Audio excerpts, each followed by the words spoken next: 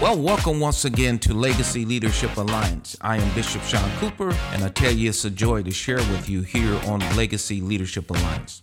Legacy Leadership Alliance is a podcast dedicated to emerging generations and thought leaders for legacy transference in the marketplace, educational systems, and religious institutions. Legacy Leadership Alliance 4 points of light are mentorship, PK Alliance, and pastoral infrastructure. Well, blessings. Once again, I am very, very excited to share with you as leaders here on Legacy Leadership Alliance. Listen, I have an incredible treat. I have a remarkable man that I'm going to be talking to concerning leadership. And of course, he's my father in the gospel, in whom I love and respect dearly, and that's none other than Bishop Robert Hooks. He's going to talk to us about this thing called leadership, and we're going to be dealing with the topic of leading in the trenches.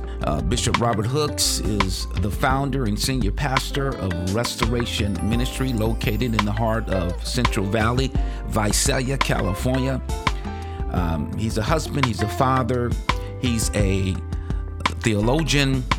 He has his doctorate in theology from Fountain of Life Bible College. He's traveled the world preaching the gospel for over 45 years. He's a man that is practical but yet revelatory. Many of us called Bishop Hooks Hitman Hooks because of the pointedness and the effectiveness of preaching the gospel in such a relevant manner, such a pinpoint, accurate way with information and revelation. I'm telling you, he is extraordinary. And you are going to be blessed, I promise you. Of course, Bishop Hooks has been in my wife and I's life ever since we were 18 years old, and now I'm 50-something. The river runs deep. He's a church planner, a music producer, and moves heavily in the prophetic. If you have anyone that's in ministry leadership of any type of position, they need to hear this interview as I talk to Bishop Robert Hooks. I'm going to attempt to get at least 3 sessions out of Bishop Robert Hooks. Well, let's go into the interview. Welcome once again to Legacy Leadership Alliance. Man, I am so excited about the broadcast. Of course, as I announced in the intro, I have my father in the gospel, Bishop Robert Hooks. Bishop, how you doing, sir? I'm doing well, son. Doing well. Well, honored to be a part of the broadcast on the day. Absolutely honored. I feel very privileged. Thank you for giving me the opportunity to just share and follow your lead with what God is doing with you and how He's using you. Well, I want to say I'm so excited because for a minute I wanted to get you on, and I just want to talk to you because you carry such a body of experience and information, and it's no doubt we're in a very difficult transitional time in our nation, within the church, the transitions within the church, and so much going on. And I'm glad because I'm able to take a moment and talk to you about this ministry piece, and how do we navigate? What are the biblical tools that we need to utilize to be on point in the kingdom? And of course, these are most of the people that's listening are leaders. I want to talk about the topic of leading in the trenches and how do we lead in the trenches, because I believe that we are in a very challenging time, and there needs to be some wisdom to speak to the obstacles that's going on. And I guess the first question that I want to ask you is, a lot of leaders, have struggled with leadership fatigue. I want to ask you, what are the dynamics or biblical strategies do we need to deal with or have as a result of dealing with leadership fatigue? Wow.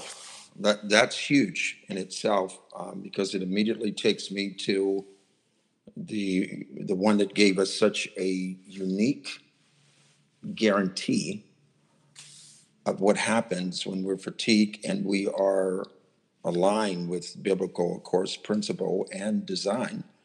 And Jesus prayed. His sweat was like great drops of blood. I mean, he prayed, right? And there's two things. Let me, if I can just start here first, when it speaks of the word trench, since that's what's on your heart. I just want to give somewhat of a definition first. A long cut in the ground, a ditch.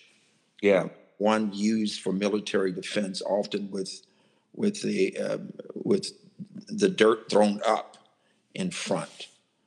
It's excavated and it's thrown up. It's placed, position. It's not accidental. It's on purpose. So those that are digging, they're digging to defend those that are in the trench in itself. As a matter of fact, it is used, as we know, in the military as a way of protection and to get from one place to the other place without either being recognized or without being harmed. It's a level at which an activity is carried on in a manner linked or likened to trench warfare. It's a narrow, it's useful, steep-sided depression in the ground, and it's really important that we understand that it can be somewhat of a long trench. We can walk through stuff for long periods of time, and we can't do that being a citizen. We have to really understand that we were born to be enlisted. Yeah.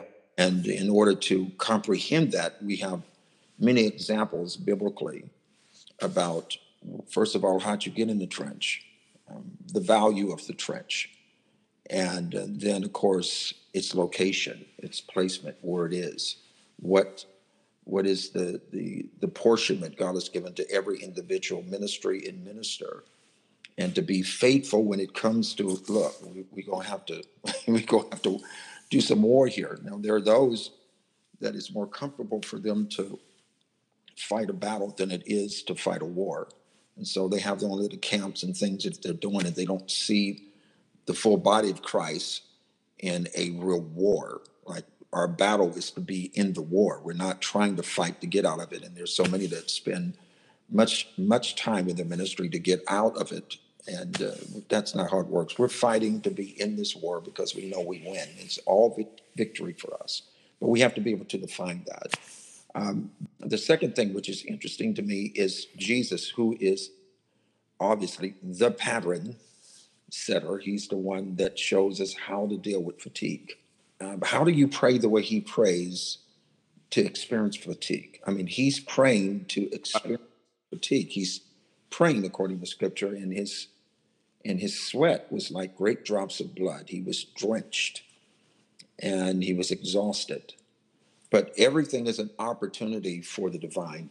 Everything is an opportunity for the divine. He asked the disciples, pray with me, give me an hour of your time. And of course, they slept, their eyes were very heavy. He didn't condemn them.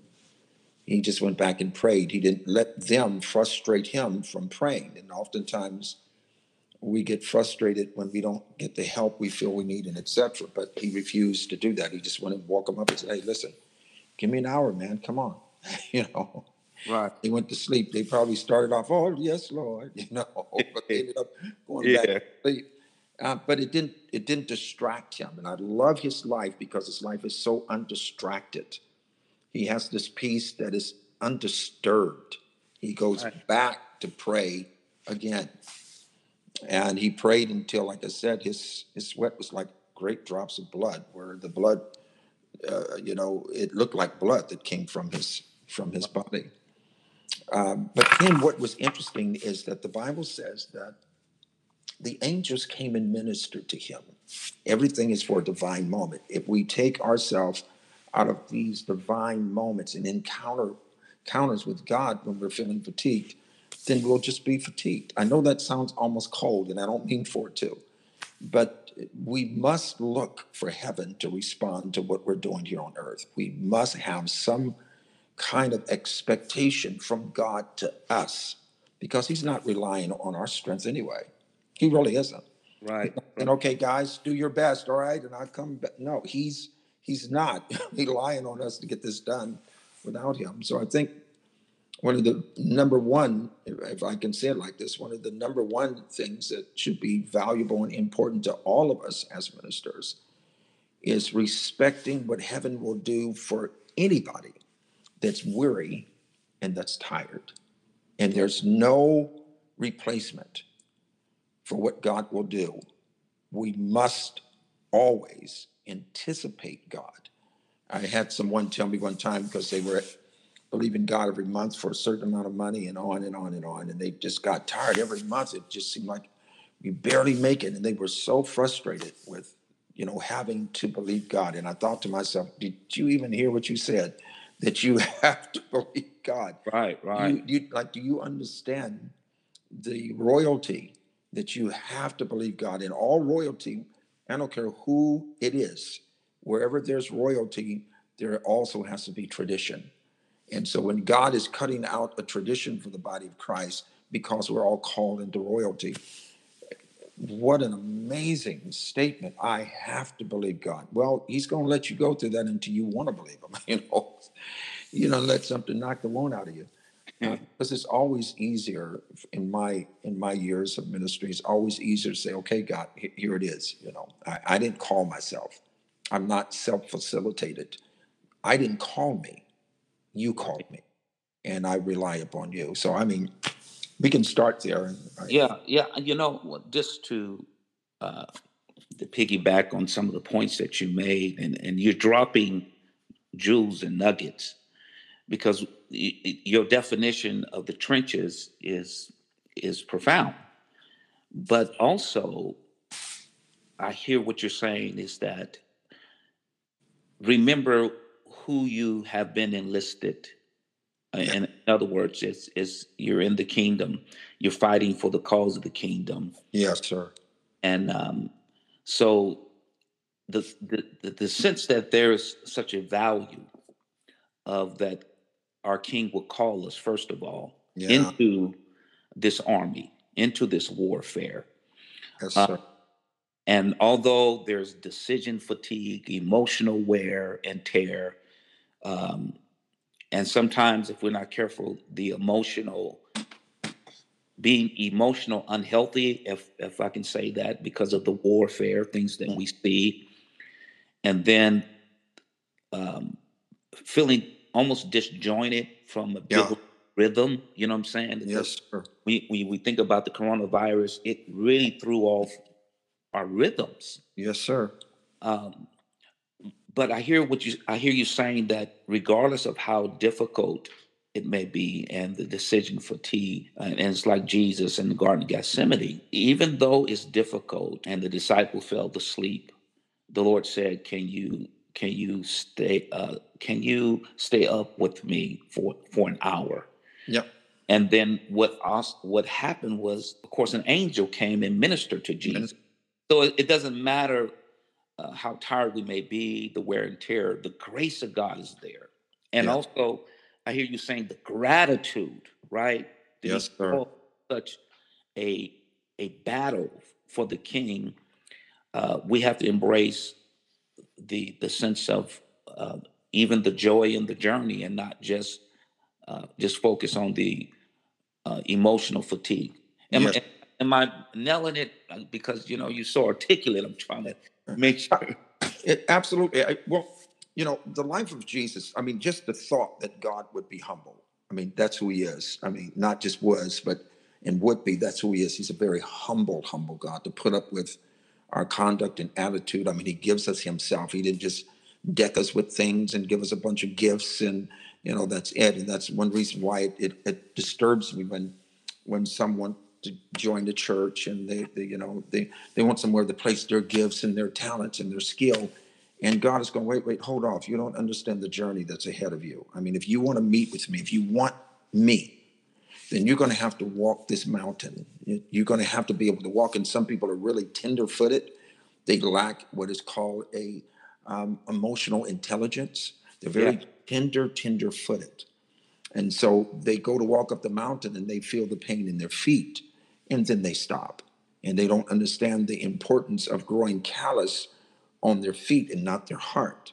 Because if you're going to meet God in the mountain, that journey is a really amazing journey, number one, because on every turn, you're walking on a ground you never walked on before.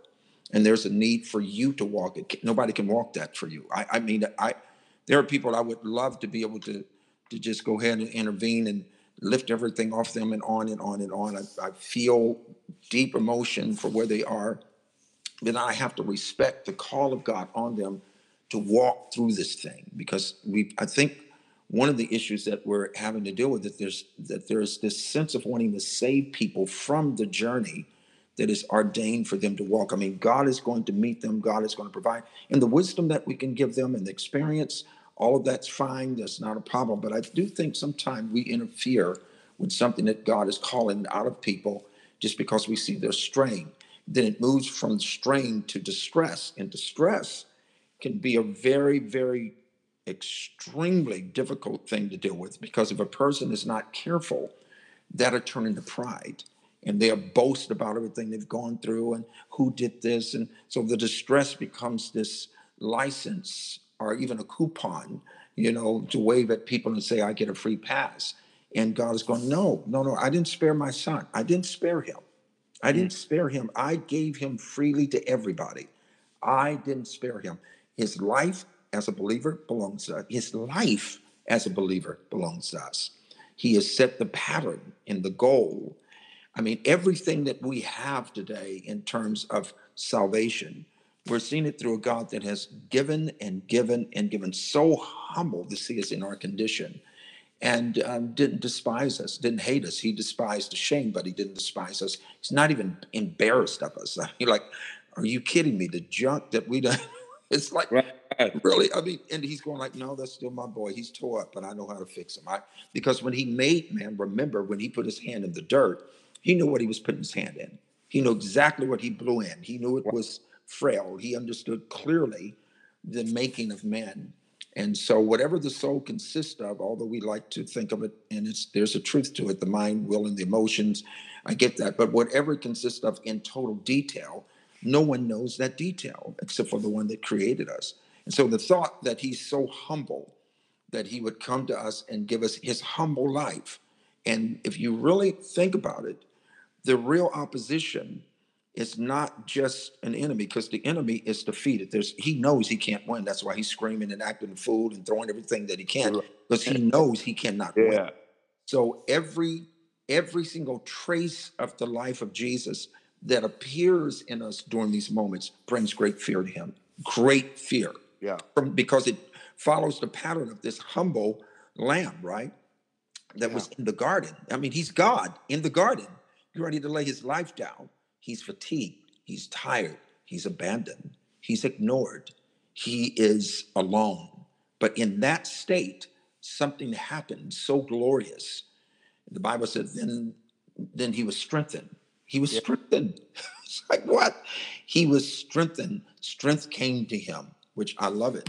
Strength comes to him. And the Bible says, then he goes back and tells them it's okay. He doesn't lecture them. He don't beat them down. He don't call them no name, but your old lazy self. After everything I've done, I didn't cook for you. I didn't provide, paid you. Right. I didn't put an anointing on you. You went from city to city and people were healed and you can't even stepping out. He didn't go give them a guilt trip. Now it's time for him to die for them. This is real. Yeah. Let me ask you this then, because you said something I think is a challenge to us. And you said about tender feet was the term. Yes, sir. And if we look at it from a theological standpoint, do you believe like God is allowing some of this pressure and also fatigue? Yes, sir. Well, friend, I pray that you've been enjoying Legacy Leadership Alliance podcast. I wanted to take a moment and chime in to see if you would partner with Legacy Leadership Alliance. And you say, how can I do that, Bishop Cooper? How can I partner with Legacy Leadership Alliance? Well, first of all, if you can take the link and copy and send it to your Twitter feed, Facebook, you can even copy the link and email it. to leaders. We all need to be inspired on this leadership journey. The second, please subscribe and leave a review. That would be helpful. Well, let's go back into the podcast. Be blessed. That we've lost over the years. Yes. And, scripture says in Luke 9:23, if any man come after me, let him first deny himself, take up the cross and follow me. And the reason why I'm asking this, because I have thought about this myself. The way that we grew up, you and I, of course, you taught me and put the principles in me, and as well as Teresa, and of course, Bishop Filkey and others had laid some of the foundation. And our theological, biblical belief was that when we pick up the cross, from metaphorically, Yes, sir. that they take up the cross, that not only was it, we understood that it was going to be a death-like experience, and death to our soul, and death to our flesh, that is, our will, and that we would take up the cross and follow him. In that whole thought pattern was the giving up of ourselves to please God, which also came suffering, rejection, and it was a worthy pursuit, right? Yes, sir. Preach the gospel and things of that nature. So pain, opposition, struggle was a part of that equation. So we couldn't just be tender feet. You know what I mean? Right. There was something. Now we have great ministers now that are younger and love God like we love God. But do you believe that is something that pastors and bishops and fathers and mothers did not lay a strong enough foundation in some of the up and coming leaders, and as a result of that, they're breaking under the pressure? Do you believe that is part of some of the challenge here? Absolutely. I think much of what is happening is revealing to us where we have not been healthy in. I mean, there's been, we've danced on it, shouted on it. We've got the smoke and the mirrors. We got I have no problem with the lights and whatever, fog machines, whatever. But that doesn't take the place of true encounter. Yeah. And I think we're so busy trying to get people to encounter our atmosphere in the church and to encounter our songs and our sermons and on and on and on. And all of that has its place, but it's all going to lead up to this very point that we have right now.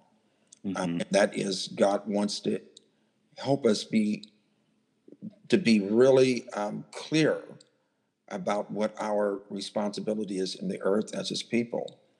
And what I'm finding, and I'm just speaking my own experience, what I'm finding is oftentimes the things that we think is really restricting us is actually the very thing that God is using to help us know a greater detail of liberty.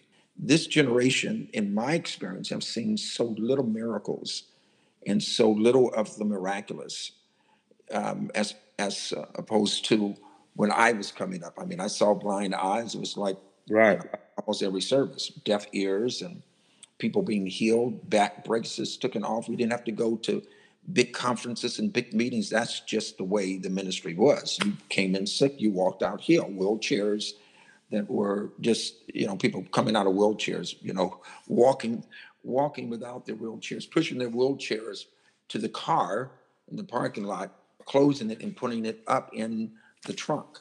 And there's a reason for these miracles. There's a reason for the miraculous. There's a trouble that is necessary for the miraculous. There's a sickness, there are diseases that is necessary. It's like the backdrop for God to give us signs and wonders. And so we've tried to get away from that. I'm not saying everyone, but I think that's it goes back to the question and the point that you're making is And the whole essence of this tenderfeet dynamic, losing some of the substance through time. Yes, sir. And what do you think? Why? What specific things that you could point to, um, that suggest that we've lost some substance here, and as a result, we don't see the miracles and things that you saw when you were growing up. What might those things be? Is it lack of prayer? Is it lack of focus? What could you point to that suggests, okay, here is the problem? Well, some of it has been a grooming and a molestation of the heart and the mind with just religion in and of itself, in many ways. And I'm speaking of within the Pentecostal, charismatic, fundamentalist Wow. type of beliefs. We have picked and chose many things. Jesus said, "Unless you eat my flesh and drink my blood," I'm telling you, you don't have life. You have to consume everything that I am. You don't pick and choose what you like about Jesus and wear that or consume that. And so there has been a great deal of theological effort to help people pick and choose. And there are those that have chosen to walk away from the trouble that they were born in. Now, remember, we are a people of great solution. We're a people of great wisdom and direction, because it's not us alone. It's not like God is relying on us alone. He's the one that funnels that, gives us that grace, releases that, and etc. Because there's a power of the gospel that he is wanting people to experience. And that's why Paul said, "I didn't come to you with a bunch of words and philosophies to entice you." It was power, it was demonstration. And so it's like there is this wrestling to get away from wrestling. There's this trouble to get away from trouble. Like we don't understand what we were born to some degree to be in and to be involved with. So there's a victory that belongs to us that we don't, and of course, we're born into victory. You don't have to beg and plead for it. We're born into victory, period. We're born into victory. We have that price because that's life. And so, but things that fears, we talked about emotions not too long ago and what have you. And there's things that we're afraid of that brings fear on us and brings stress on us, and that should not be bringing the levels of stress that we're experiencing. But when our eyes are not fixed on him, then we have to deal with some of this stuff, and it can be heart-wrenching, just absolutely devastating and disturbing. And unfortunately for many of us, we're learning it, right? And I love the fact that we're learning it. I've not arrived. I'm still learning like everybody. I'm no different than anyone. But what I am discovering is that God is helping me see these areas, and he is so willing to heal us and lift us and encourage us and to get us started over and over and over again, because we need this grace every day. We're leaky vessels. So we need to stay up under the fountain of God every day. Yeah. That refreshing. I think some have left staying up under that fountain and have just used gifts and callings or whatever as a business. Without even really seeking the Lord, and that's what I loved about Jesus and his humility. His humility. I mean, we're talking about the servant's humble origin was humility. Like he grew up, according to scripture, before him, the Bible said, like a young plant. He was always so willing to be humbled, and we don't want to be talked about. We don't want to be, ostracized. We don't want nobody to point at us, and we want to feel a part of things. And thank you for listening to the Legacy Leadership Alliance podcast. We invite you to continue to join us at the intersection of religion, education, and the marketplace as we provide synergy and faith toward the future. Follow us on all podcast platforms and subscribe. Contact Sean Cooper at bishopsean@gmail.com. To donate to Legacy Leadership Alliance, Cash App $Bishop Sean. And remember, it is better to live by principle than to die by impulse.